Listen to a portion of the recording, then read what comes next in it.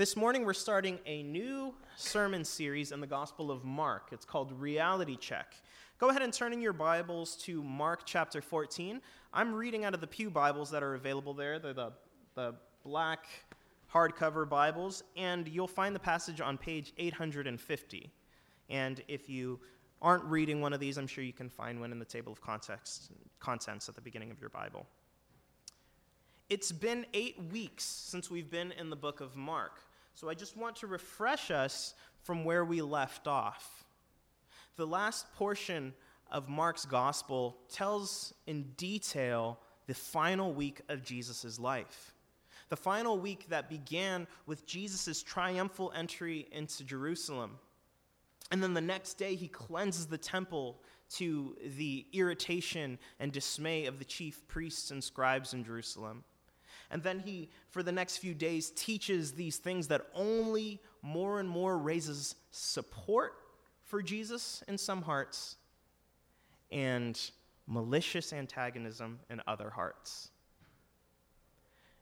These events of Jesus' last week on earth will come to a climax on the day of Passover when Jesus dies on the cross. Now, the series that we're starting covers all of chapter 14, and again, it's called Reality Check, reorienting our lives around Jesus. The heart and idea behind this sermon series is that in Mark 14, if we don't fully understand who Jesus is, what he is, and what he is doing, it can appear as if he is in deep, deep trouble.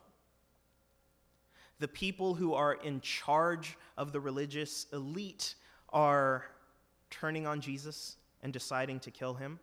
Jesus' friends will betray him. He will be delivered over to eventually be executed by Gentiles. Now that could look so dramatic and dangerous, and indeed it is, but that's not all that is there.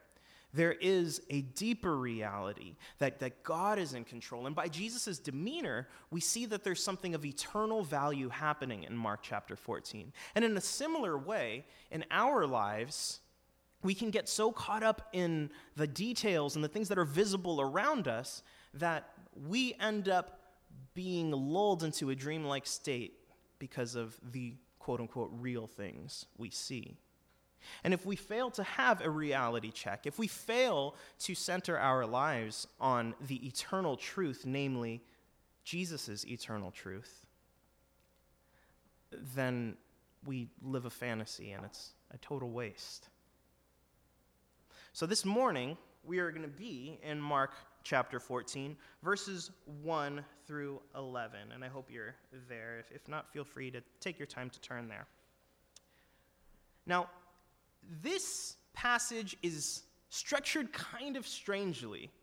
It's kind of like one of those movies that begins with an action scene and the main character is in deep danger, and then there's like a freeze frame, and then there's usually like a narration from that character going, "Yeah, this is me, and boy, am I in trouble. But how did I get here?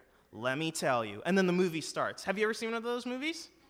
Yeah, and you know, they use this a lot in heist movies. And that's what I really wanted to talk about today. There's a lot of times a heist movie where the thief, who's the protagonist of the movie, seems to be caught. And he's in handcuffs. Or he's in a dangerous leap and it freeze frames midair. And then when the movie unfolds from beginning to end, by the time you catch up to that point, you realize that what you saw in the beginning is not actually what it appeared to be, but the person arresting our hero, the thief, is actually his associate, and it's all just a clever ruse, and they're going to get away with it. Or that terrifying leap is actually just a daring escape. Chapter 14, verses 1 through 11 are a little bit like that. There's a story that Mark is telling, but then he freeze frames it. He interrupts it and brings in a story that effectively says, "Now let me tell you what's really going on here."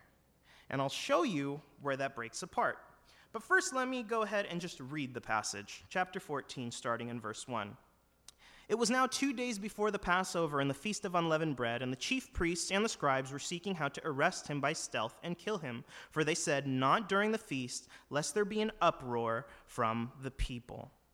And while he was at Bethany in the house of Simon the leper, as he was reclining at table, a woman came with an alabaster flask of ointment of pure nard, very costly, and she broke the flask and poured it over his head.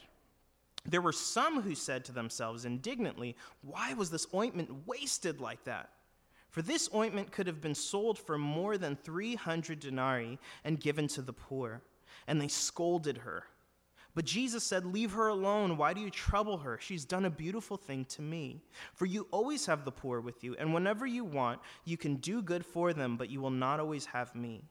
She has done what she could. She has anointed my body beforehand for burial.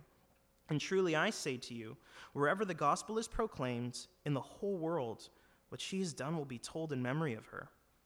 Then Judas Iscariot, who was one of the 12, went to the chief priests in order to betray him to them. And when they heard it, they were glad and promised to give him money, and he sought an opportunity to betray him. The word of the Lord. So we start chapter 14 with a timestamp. Remember, Mark is chronicling the last week of Jesus' life. So periodically, Mark will chime in and say, hey, this is now 2 days until the Passover, or 2 days left before Jesus dies. And 2 days before Jesus dies, the chief priests and the scribes, they have this conversation. They decide that they want to secretly arrest and kill Jesus. That discussion in verses 1 and 2 could easily skip over this story of the anointing in Bethany and go straight to verse 10. It could go straight from, they were seeking how to arrest him by stealth and kill him, for they said, "Not during the feast, lest there be an uproar from the people." Then Judas Iscariot, who was one of the 12, went to the chief priests in order to betray him to them. And when they heard it, they were glad. It could skip right straight to there. It continues this thought. In fact, Luke's account of this story does that very thing. Indulge me for a second while I read you Luke's account, and you'll see how he skips over the anointing in Bethany. This is Luke 22, verses 1 through 5. Now the festival of unleavened bread, called Passover, was approaching, and the chief priests and the teachers of the law were looking for some way to get rid of Jesus, for they were afraid of the people. Then Satan entered Judas, called Iscariot, one of the 12, and Judas went to the chief priests and the officers of the temple guard and discussed with them how they might betray Jesus. They were delighted and agreed to give him money. That's kind of a summary of Mark's chapter 14, verses 1 and 2, straight into 10 and 11.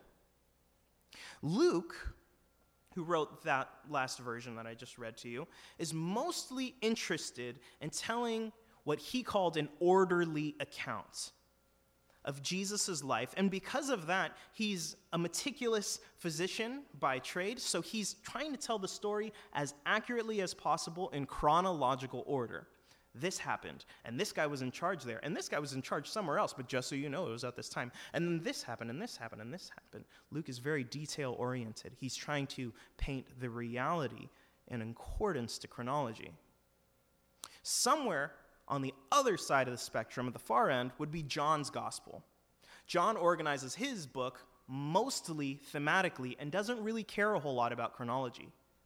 His plan is to tell Jesus' story in such a way that evokes awe and belief in the reader, that they can then worship Jesus as the Messiah.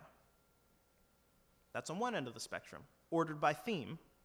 The other end of the spectrum, Luke, ordered by chronology. Mark's somewhere in the middle.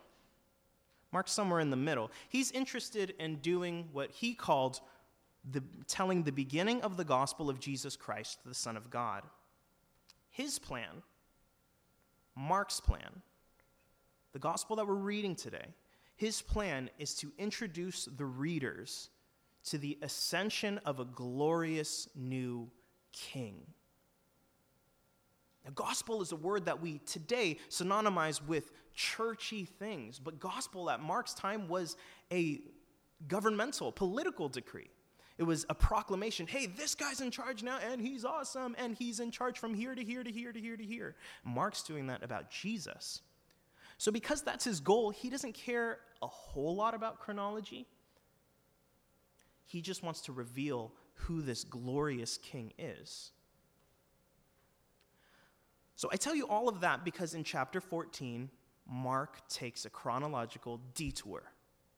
He starts in verses 1 and 2 and says, this happened 2 days before the Passover, and it does. But then he tells the story of the anointing in Bethany, and this is the freeze frame. But let me tell you what really happened. The anointing of Bethany, according to John, who, again, is not always in chronological order, but he tells us in his book where this happens. The anointing in Bethany takes place 6 days before the Passover. So Mark is interrupting his own story to tell a story that happened 4 days prior. But why is he doing that? It's the heist movie scenario. He's freezing the frame to say, hey, if you miss out on who Jesus actually is and what is actually going on here, you may mistake Jesus for a dupe. That he's about to be tricked by these people who are stronger than him and smarter than him. And he's about to be fooled by somebody that he trusts. But Mark says, let me tell you something that happened even days before this happened. Before we get to the anointing, let's break down what happens in verse 1 and 2. 2 days before the Passover and the Feast of Unleavened Bread, these are 2 different feasts. And if you're interested in reading about them, you could read about them in Leviticus 23. The chief priests and scribes have been planning since Jesus cleansed the temple on the Monday of that week, to, quote-unquote, destroy Jesus. They want to kill him. But at this point, 2 days before the Passover, they found out a way to do that. They're going to arrest him and submit him to legal execution. That's their plan. But they have a caveat. They want to do it in secret, and they don't want to do it during the feast because they feared an uproar. Now, this feast, the Passover, had people from all over the world, the Jewish dispersion, coming to Jerusalem to celebrate this one of their most holy days. Now, Jesus had followers in Jerusalem, but Jerusalem was now also packed full of Jesus' followers from Bethany and Bethphage, from the Galilee. These people from all around are here in the city, and they've just shown that week that they think that Jesus is the Messiah. If there was ever a time that could turn into a raucous outcry, it would be during the feast. So the chief priests and the scribes want to avoid that at all costs. Now, spoiler alert, they fail to do that. Jesus ends up being executed on the Passover day. In fact, on the very hour that houses who are celebrating the Passover would be slaying their Passover lamb. Now, that's getting thick into some theology. Let me break it down for you in just this saying. The chief priests and the scribes didn't want Jesus to be killed during the Feast of Passover, but God did. You see, the Passover was a holiday that celebrated when the Israelites were in slavery in Egypt, and God was sending his wrath upon Egypt. Now, the Israelites who lived there had the option to slay a lamb, and that lamb would be the bearer of the judgment that God was bringing over Egypt. And so his wrath would pass over them. Every year they celebrated this. They would remember that they are free now, that God protected them, that there was a substitute that paid the price for their judgment. And God wanted Jesus to die on that day to say, Jesus is the ultimate example of that. In the same way that historically the Israelites were freed of God's wrath and judgment because a lamb was slain, so the whole entire world can be freed from the judgment of their sin because Jesus, the ultimate sacrifice, would die on that very day, on that very hour. The chief priests and scribes didn't want that to happen, but God saw to it that it would. Who's really in charge? I would say that God is. So let's talk about this detour, this anointing at Bethany. Next, Mark inserts the story because this is the one that says, let me show you what's really happening here. Jesus is not the dupe. Jesus is not the weak fool. but rather Jesus is regal. He's the majestic king. And the death that he will end up having on Passover, the death that he will die, is something that not only did he foresee, but he willingly went to by his desire. Let's delve into that detour. Starting verse 3. While he was at Bethany in the house of Simon the leper, Jesus was visiting Jerusalem for the Passover, but he wasn't staying in Jerusalem. Jerusalem was all packed out because people all over the world were celebrating the Passover there. Jesus, rather, was for the whole week staying in a city called Bethany. It's about 2 miles east of Jerusalem. That's about a 45-minute walk. So every day he goes into Jerusalem, he does his thing, upsets a bunch of people, encourages a bunch of other people, goes back home to Bethany, where he's staying. And he's staying at the house of someone named Simon the leper. We don't really know who that is. Some people think that he may be Mary and Martha and Lazarus' dad, but we genuinely don't know, so we'll just skip over that. Jesus was reclining at table, and a woman came with an alabaster flask of ointment, pure nard, very costly, and she broke the flask and poured it over his head. He was reclining at the table. Now, that's a cultural reference. Don't think of Jesus as like kicking back super cash. He's not in a bathrobe just chilling out. It's just that's the way they ate dinner. It was a low table. They would eat on cushions, so they're just around the table. And this woman comes in with an alabaster flask of ointment. So I just want you to get the picture of this. It doesn't matter a whole lot, but the alabaster flask, it would have been their culture's common vessel for fine perfume. It was a white, marbly, stone kind of vase. It would be round at the bottom, and it would taper upward and have a long, tall neck. And it was pure nard. So nard, or spikenard, or spikenard, is an oil that comes from a plant that's not local to Bethany. It's at this time, they would have gotten that from India. It's a foreign import. And the plants, the spikenard plants, produce a very minuscule amount of oil, but that oil smells incredible. But because that scent is so rare, and because it's a foreign import, it was very, very costly. Now, the smell of nard is incredible. It's kind of like a tea tree oil thing. You know, it's sappy, but also like cool and cold. It's got a mint smell. Actually, wish I would have gotten some. That would have been cool, and then I could have shown you guys. Wait! I did, y'all.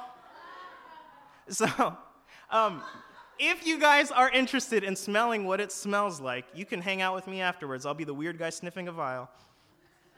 To be entirely honest, the first smell is intense and not that good. But if you'll smell it a second time, it's so good. And this is not the first time I've left the house with it in my pocket. It's an aromatherapy sort of thing. It's super, super relaxing. And it really it's got a beautiful scent to it. Anyway, so she comes with this flask, and she breaks the bottle and pours it on Jesus' head. Now, you might be wondering, what is that about? Why did she break the bottle? Why did she pour it on his head? Is this some form of assault? Like, what is going on here? Well, some people have said that she breaks the bottle because it's a sign of wholehearted commitment to what she's about to do. She's expressing total abandonment. This thing that is extremely valuable, there's no going back. She's using it for this purpose and reserving none of it for anybody else, not even for herself. So she breaks the bottle. That may be why she does it. But something also very interesting, in Black's New Testament commentary, the Gospel according to St. Mark, the writer, his name is Morna D. Hooker, says, ointment jars used for anointing the dead were often broken and left in the tomb. Now, in a bit, as we read earlier, Jesus is going to say what she did was like preparing his body for burial, like anointing his body for burial. And even the way that she opened this bottle ended up fitting that symbolism. Now, did she know that? Maybe, maybe not. But the Holy Spirit has seen to it to have Mark included in here because it evokes imagery that surrounds Jesus' death, which is an important part of his gospel. Now, she also pours it on his head. Why would she do that? Well, in Jesus' age, it was a time where there wasn't the daily luxury of bathing. So a common hygienic practice would be to anoint yourself with oil. It means to rub ointment on yourself, and it would be fine scented so that way you didn't smell so yucky. And when you had guests come to your home, it was considered an honorable hospitality to anoint them, to give them a fine scent so that way they would smell nice when they're in your home. However, what has happened here is not your garden variety everyday hygienic practice. It's also not your garden variety everyday honorable hospitality. This flask, broken for Jesus, was the most lavish, costly ointment that could have been used, and she used all of it. Anointings like this evoke royal anointings. When a king would ascend to the throne, one of the ceremonial practices would be that oil would be poured on them, and it would be a sign of God's power coming over them, and that they're being recognized as God's authority here on earth. In 1 Samuel, this happens a couple of times. 1 Samuel 10:1, Samuel is said to have taken a flask of oil. He pours it on Saul's head, who would be the next king. He kisses him and says, "Has not the Lord anointed you to be prince over his people Israel?" In 1 Samuel 16, God shows David to Samuel, and he says, "This is the one, anoint his head," meaning this is going to be my next king. You anoint him. And so Samuel pours a horn of oil on David's head.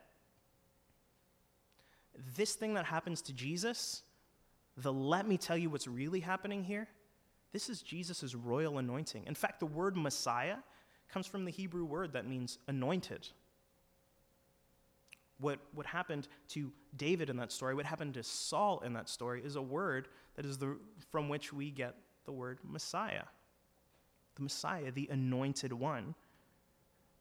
This is a picture of Jesus being who Mark said he was, who he was.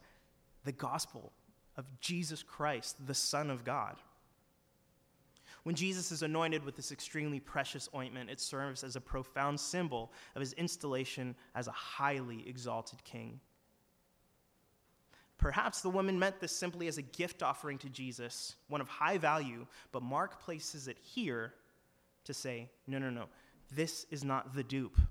This is the high king, the one worthy of such a lavish anointing. Now, verses 4 and 5, follow along with me. There were some who said to themselves indignantly, "Why was the ointment wasted like that? For this ointment could have been sold for more than 300 denarii and given to the poor." And they scolded her. So there's this beautiful gesture. This woman comes and does something wonderful to Jesus, but of course somebody has to come around and ruin it. They start to complain that it was a waste of a highly valuable commodity. This is the part where a lot of times preachers say, sidebar, anything given to Jesus cannot be a waste. I couldn't fit that in, but that's actually a good point, so we'll put it on a bumper sticker. If you're familiar enough with John's telling of the anointing at Bethany, and you may or may not be, it doesn't matter. John's story of the anointing at Bethany, John is not shy to say that the person who says this could have been sold for 300 denarii was Judas Iscariot, who would also betray Jesus. And Judas said that not because he cared about the poor, this is John's words, but because he was in charge of the money bag. So if they had a massive offering that they were going to give to the poor, he would help himself to a larger quantity. But don't let your mind go to that Judas place yet. We're reading Mark's gospel. And what Mark tells us here is that there were some who said to themselves indignantly, "Why was this wasted?" There were a few people there who thought that this thing that this woman did was wasteful. And maybe Judas is the one who next says, "We could have sold this for 300 denarii, but he was not the only one who thought this was a waste. This looked like a waste." Well, really quickly, let's see what that 300 denarii actually means. If the estimation of the person who said that, who probably Judas, was correct, in today's numbers, Seattle's minimum wage of $16.39. In a day's work, the person who gets minimum wage would make $131.12. And that's what a denarius was, 1 day's wage. You go out and you do a day's work, you get 1 denarius to pay for that day's work you did. You come back the next day, you get a second denarius. It's 1 day's pay. So in our culture, a denarius would be $131.12. 300 denarii in today's wages equates to $39,336. It's a lot of money. And what this person said is that it could have been sold for more than 300 denarii. It's the better part of a year's wages. This is what this woman used to anoint Jesus, this royal anointing. So they said that all of that money could have been collected and we could have given it to the poor. And when Judas said that, I'm sure Jesus knew that Judas was stealing. But that's not what Jesus addresses. He goes to something much more profound. Rather than ousting somebody who's saying something rotten, he goes straight to defend this woman. This is verses 6 and 7. And listen to how personal this is. Leave her alone. He's not talking about the things that they just said. He's not talking topically. He's talking personally. Leave her alone. Why do you trouble her? She has done a beautiful thing to me. For you always have the poor with you, and whenever you want, you can do good for them, but you will not always have me. Jesus quickly comes to her defense, and he makes it personal. He says that she's done a beautiful thing to me. I want to pick apart that phrase, because what is translated there, a beautiful thing to me, is what is commonly translated in the ESV as good work. They're criticizing her because she could have done a better work with that money, given it to charity, but Jesus says, no, she has done a good work, and she's done a good work to me. What she has done there is something that Jesus is now upholding.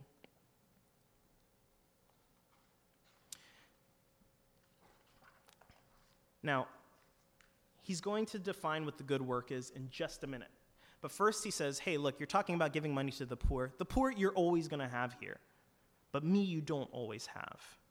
Now, he's not just being cavalier about poverty. Right there when he says the poor you will always have with you, he's referring to Deuteronomy 15:11. He's citing it or reciting a portion of it. Deuteronomy 15:11 says, there will never cease to be poor in the land. Therefore I command you, you shall open wide your hand to your brother, to the needy, and to the poor in your land. He isn't saying who cares about the poor.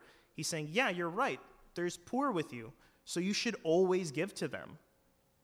He may be kind of throwing their criticism back at them, saying, why are you judging her? Are you always giving to the poor as your law requires you to? This law is saying that there should always be resources always available because there's always going to be poor people who need them.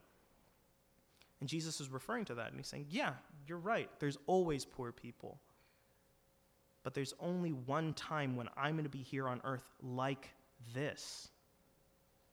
It's consistent in Jesus' time on earth that he always prioritizes celebrating with him over acts of piety or religiosity or even acts of devotion like fasting. He's saying, no, just enjoy your time with me. There's a time where he's over at Mary and Martha's house, and Martha is working really hard to make him food, which is a nice thing to do, and Mary's just sitting with him. And he commends Mary for just being with him over Martha, who's laboring for him. In Jesus' presence, he's always preferring the personal relation to him to the whatever appears to be most religious and most pious.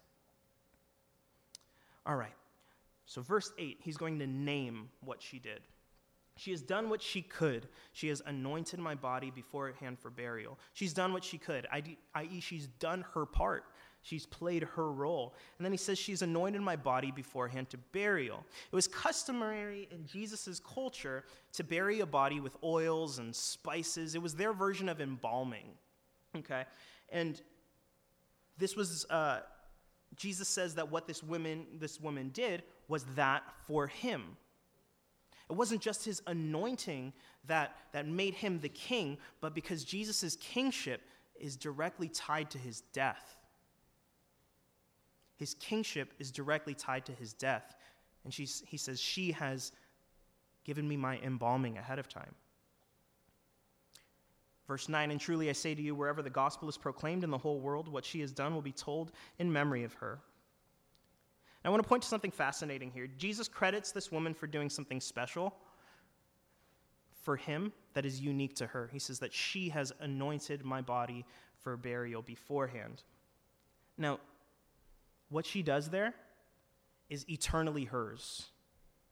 No one will ever take that role from her. Turn with me, if you can, to Mark 15:46. At this point in Mark chapter 15, verse 46, Jesus has already died, okay? And he's died on the cross, and this guy named Joseph of Arimathea, whom we'll get to in April, so we can't talk about him today, asked for Jesus' body. Verse 46, and Joseph bought a linen shroud, and taking him down, wrapped him in the linen shroud, and laid him in a tomb that had been cut out of the rock, and he rolled a stone against the entrance of the tomb. Mary Magdalene and Mary, the mother of Joseph, saw where he was laid. Now notice what is missing there in Mark's account. No mention of an embalming. No mention of an anointing. He was wrapped in linen. Mark portrays this story of Jesus being buried as being really hasty. We had to do this quick. It's a quick job because the Sabbath is coming and we're not allowed to be dealing with dead people. It's going to make us unclean for the Passover ceremony. So Mark talks about like he was wrapped in linen quickly. No mention of anointing. But keep reading into chapter 16. When the Sabbath was passed, so now it's clear, now they're able to go handle Jesus' body and become ceremonially unclean. Mary Magdalene, Mary the mother of James, and Salome brought spices so that they might go and anoint him. So a couple days prior, they watched where Jesus was buried, and now they've brought the equipment to embalm him, to anoint him. And very early on the first day of the week, when the sun had risen, they went to the tomb, and they were saying to one another, who will roll away the stone for us from the entrance of the tomb? And looking up, they saw that the stone had been rolled back. It was very large.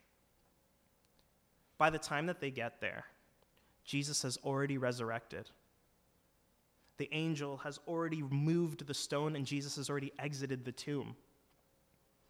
They're holding all of this equipment, preparing to anoint Jesus' body. They don't get the chance to do that because he's not dead anymore. So who gets the credit for having embalmed Jesus' body for burial? This woman. Several days beforehand. This thing that she did for Jesus is eternally hers. Now, full disclosure, John says in his gospel that Joseph of Arimathea and Nicodemus did wrap Jesus in spiced and anointed linens. But what I'm contending with you today is this. Jesus sanctioned this woman's embalming, not what they did several days later.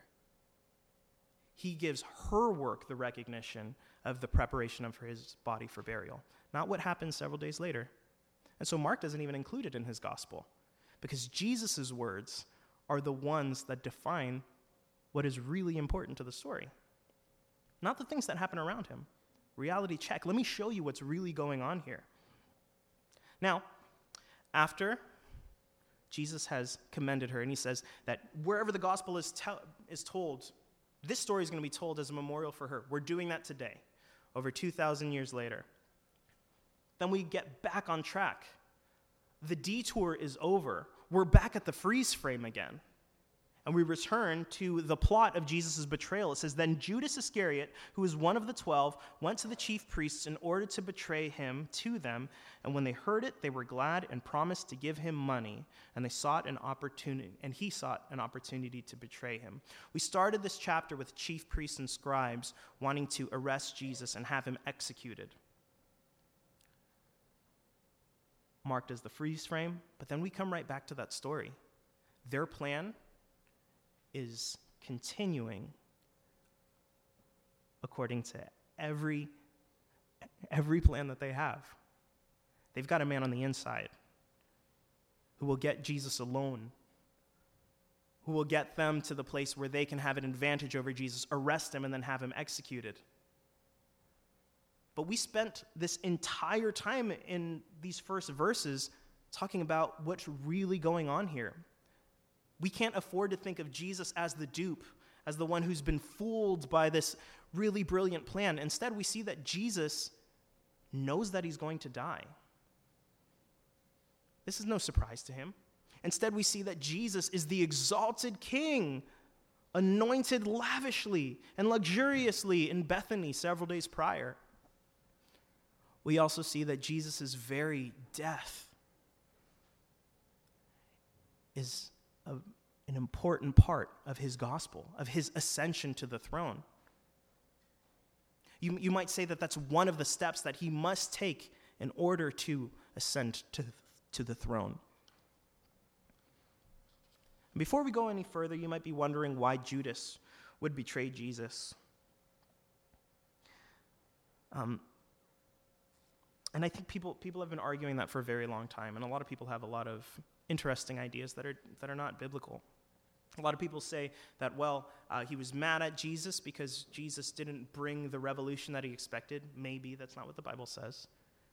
Some people let Judas off the hook a little bit and say, he didn't think that Jesus would actually die on the cross. He was trying to create an insurgence, and he wanted the uproar that the chief priests and scribes didn't want, so that way Jesus could then be put onto the throne. The Bible doesn't say that. It's probably not the case.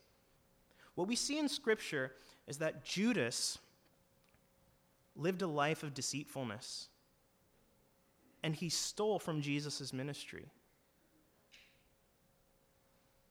We know that he made it a regular practice of his to value money over Jesus. It was only a matter of time before that became a literal transaction, trading Jesus for money.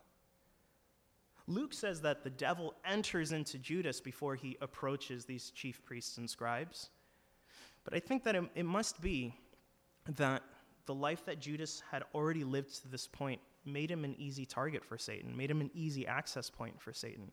Because what Satan was going to do through Judas was effectively what Judas was already doing on a regular basis on his own. It's super easy for us to read this story, or rather, let me not put it on you. You can be the best judge for yourself. It's super easy for me to judge the villains of this drama. Chief priests, bad. Scribes, bad. Judas, bad. And I would like to think that I'm most like the woman who gave Jesus this anointing. I would like to think that if I were in that position, that I would give everything that I have to Jesus and I wouldn't be afraid.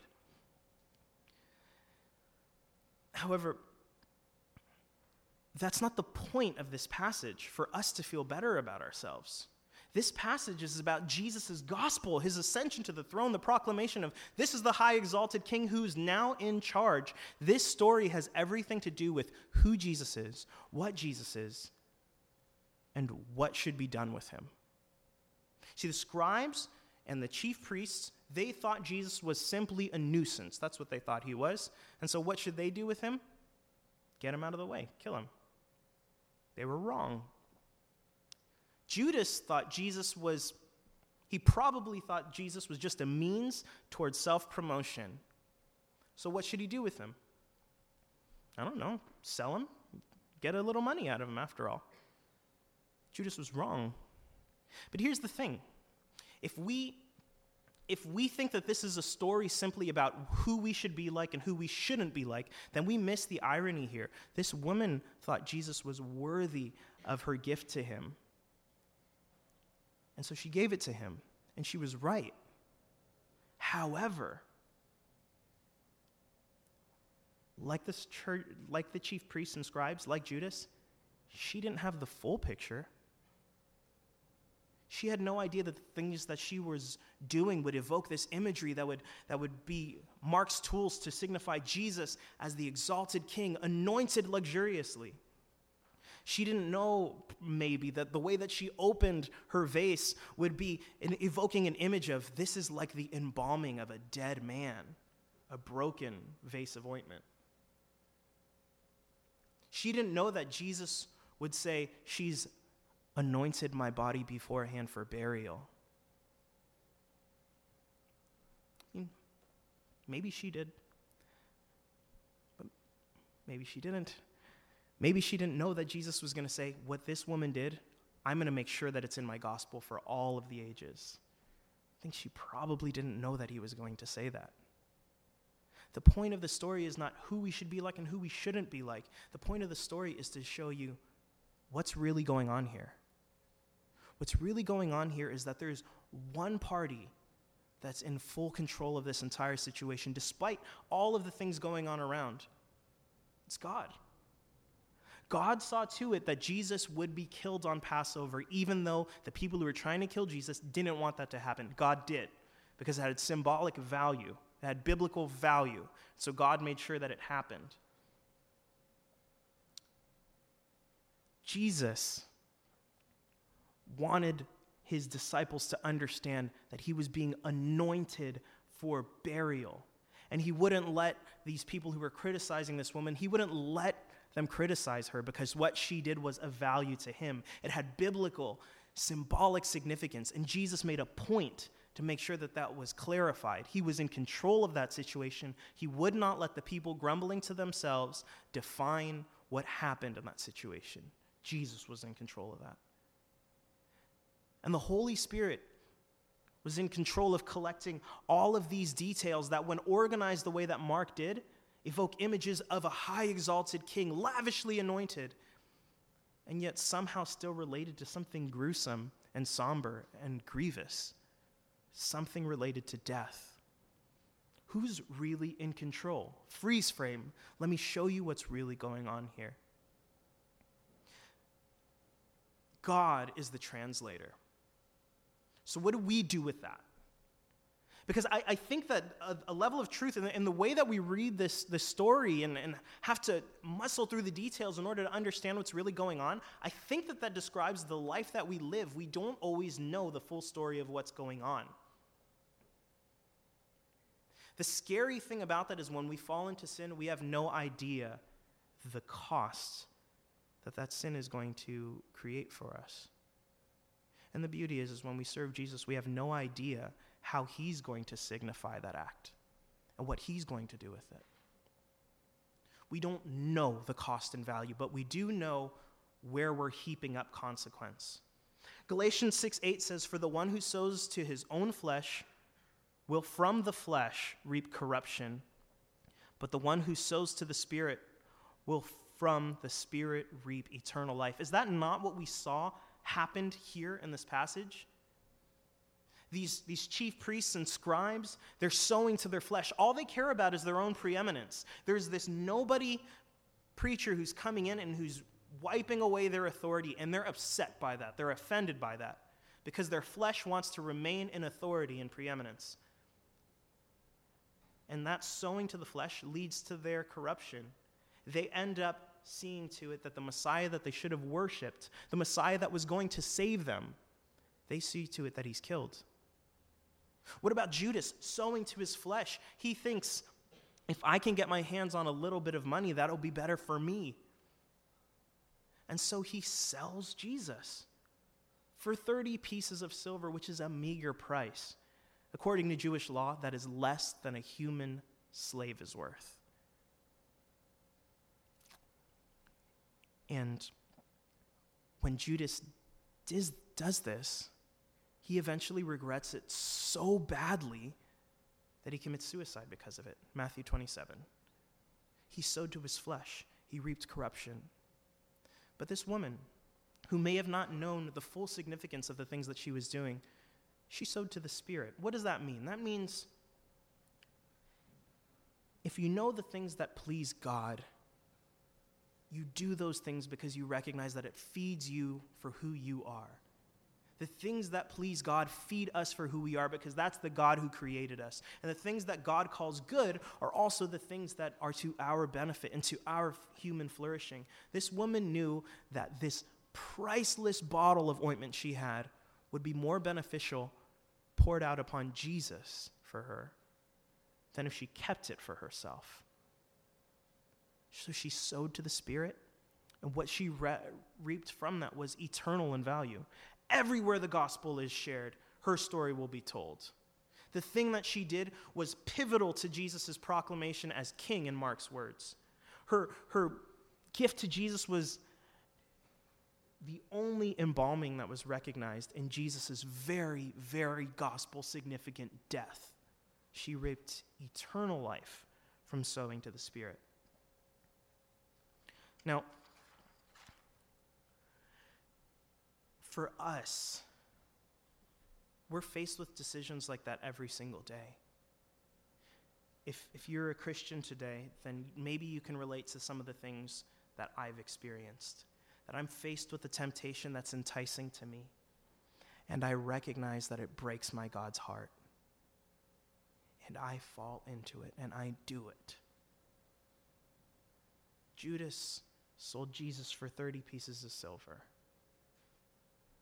What have I sold him for? Even days as a Christian, I've sold him for social status, for one more episode, for one more piece of food, for a lie, for an adulterous thought or look. And I have no idea how much that affects me. I don't know what that's going to reap for me. And I pray for repentance, and I ask Jesus to remove the consequence from me and to please forgive me. And he does. He's so faithful. But the beauty of it is this. When I have the privilege, by God's grace, not by my own efforts, but by God's grace, to serve Jesus faithfully, I create a gift for Jesus, and I give it to him, and he gets to choose what's the significance of that gift. And maybe like this woman, these things that we do, these times where we resist temptation, or these times where we do good works, which is appropriate. We do good works. Maybe when we do good works, Jesus upholds that work and says, no, for eternity, this will always be eternally accredited to my daughter, to my son, and this is a pivotal part of my gospel. Do you know that the gospel is still being completed today? The works that Jesus has afforded on the cross includes the things going on in our lives today. And in eternity, when we're rejoicing for Jesus' ultimate victory, it's not going to be just for the salvation of sinners. That's the beginning. It's going to be for the time that Matt told the truth. And people in heaven will worship Jesus because his cross afforded that time that Matt told the truth. And all the good works that you guys do, it has eternal significance. So what I think that we are privileged to hold today from this passage is to understand that we make choices every single day that have wakes in our lives, and we have no clue what the full significance of them are. We don't know the full gravity and cost for the failures that we make. And we don't know how much Jesus will signify and exalt and value our good works. We can't be perfect, and I'm not asking you to be perfect, because I'm not perfect. But what I'm saying is when we are faced with a choice, keep the bottle, break the bottle. Protect Jesus, betray Jesus, accept Jesus, reject Jesus. Tell a lie, tell the truth. Be honest, be dishonest. Be faithful, have adulterous thoughts, relationships, or looks. When we're faced with those choices, this passage helps to enlighten us to say, I have a reason to do one or the other. Because the significance of what is happening here is in the hands of Jesus. And he will decide what this is worth. And I do not know. If you're not a Christian today, it may have crossed your mind that being a stuffy, prudish, boring, religious, churchy person would be a terrible waste of time. Now, firstly, I would have to say that walking by God's guidance is anything but boring. It's exhilarating to the point of exhaustion sometimes. But secondly, I want to say to non-Christians and Christians alike, this reminder, we were created by God, and the things that he wants for us are the very things that lead to our fulfillment, our personal resonance, the things that give us peace. We people are torn up inside constantly, Jesus' ways, his gospel, his peace mends up that brokenness. If we have an opportunity to walk in the Spirit, to sow to the Spirit, it's only because Jesus died on the cross to make that possible for us.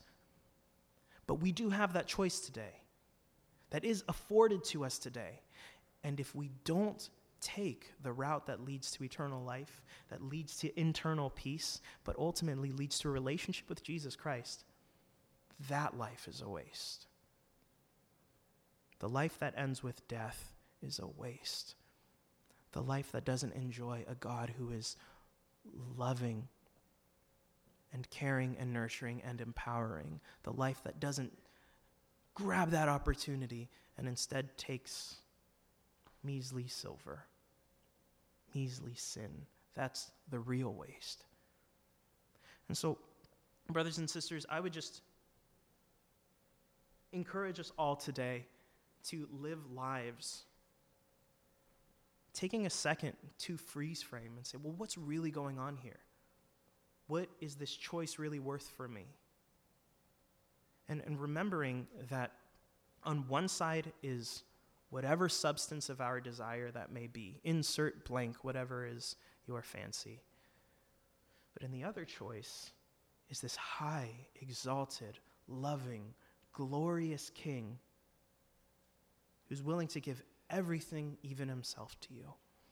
And that relationship is exceeding beauty, far beyond anything I could describe. Let's pray. Lord, you're pretty cool. I really enjoy the fact that you know everything, that the full consequences. You make our lives significant. You wrought from seemingly unrelated scenarios symbolism that displays your glory. And the things we've experienced in our lives do that very same thing. And I would just pray this morning that, Holy Spirit, that you would stir within us, those of us who are believers, and that you would speak to those of us who are not believers, and awaken within us a desire to propagate your gospel, to sow to the Spirit and reap the eternal life that is most highly valued because it comes with a relationship with you. Protect us from sin, Lord. Lead us not into temptation, but deliver us from evil. Those things are wasteful, and yet somehow they're so tantalizing to us. Have mercy on us. O wretched man that I am, who will deliver me from this body of death? I'm grateful, Lord, that daily, time and time again, you seem to deliver me. And I pray that you would be a faithful deliverer to my brothers and sisters here. In Jesus' name, amen. We're going to have a time of worship. Communion is available. You can take it on your own. We'll also have some people available here for prayer. This is our chance to respond to God for the goodness of his word. And I'm kind of goofy, and the things that I said, it doesn't matter. But the things that God intends, those are the things that we can respond to with all of our hearts, through song, through communion, through prayer. And if you're not a Christian today, please come ask for prayer. Or you're welcome to come talk to me. There's good things awaiting us. I love you guys.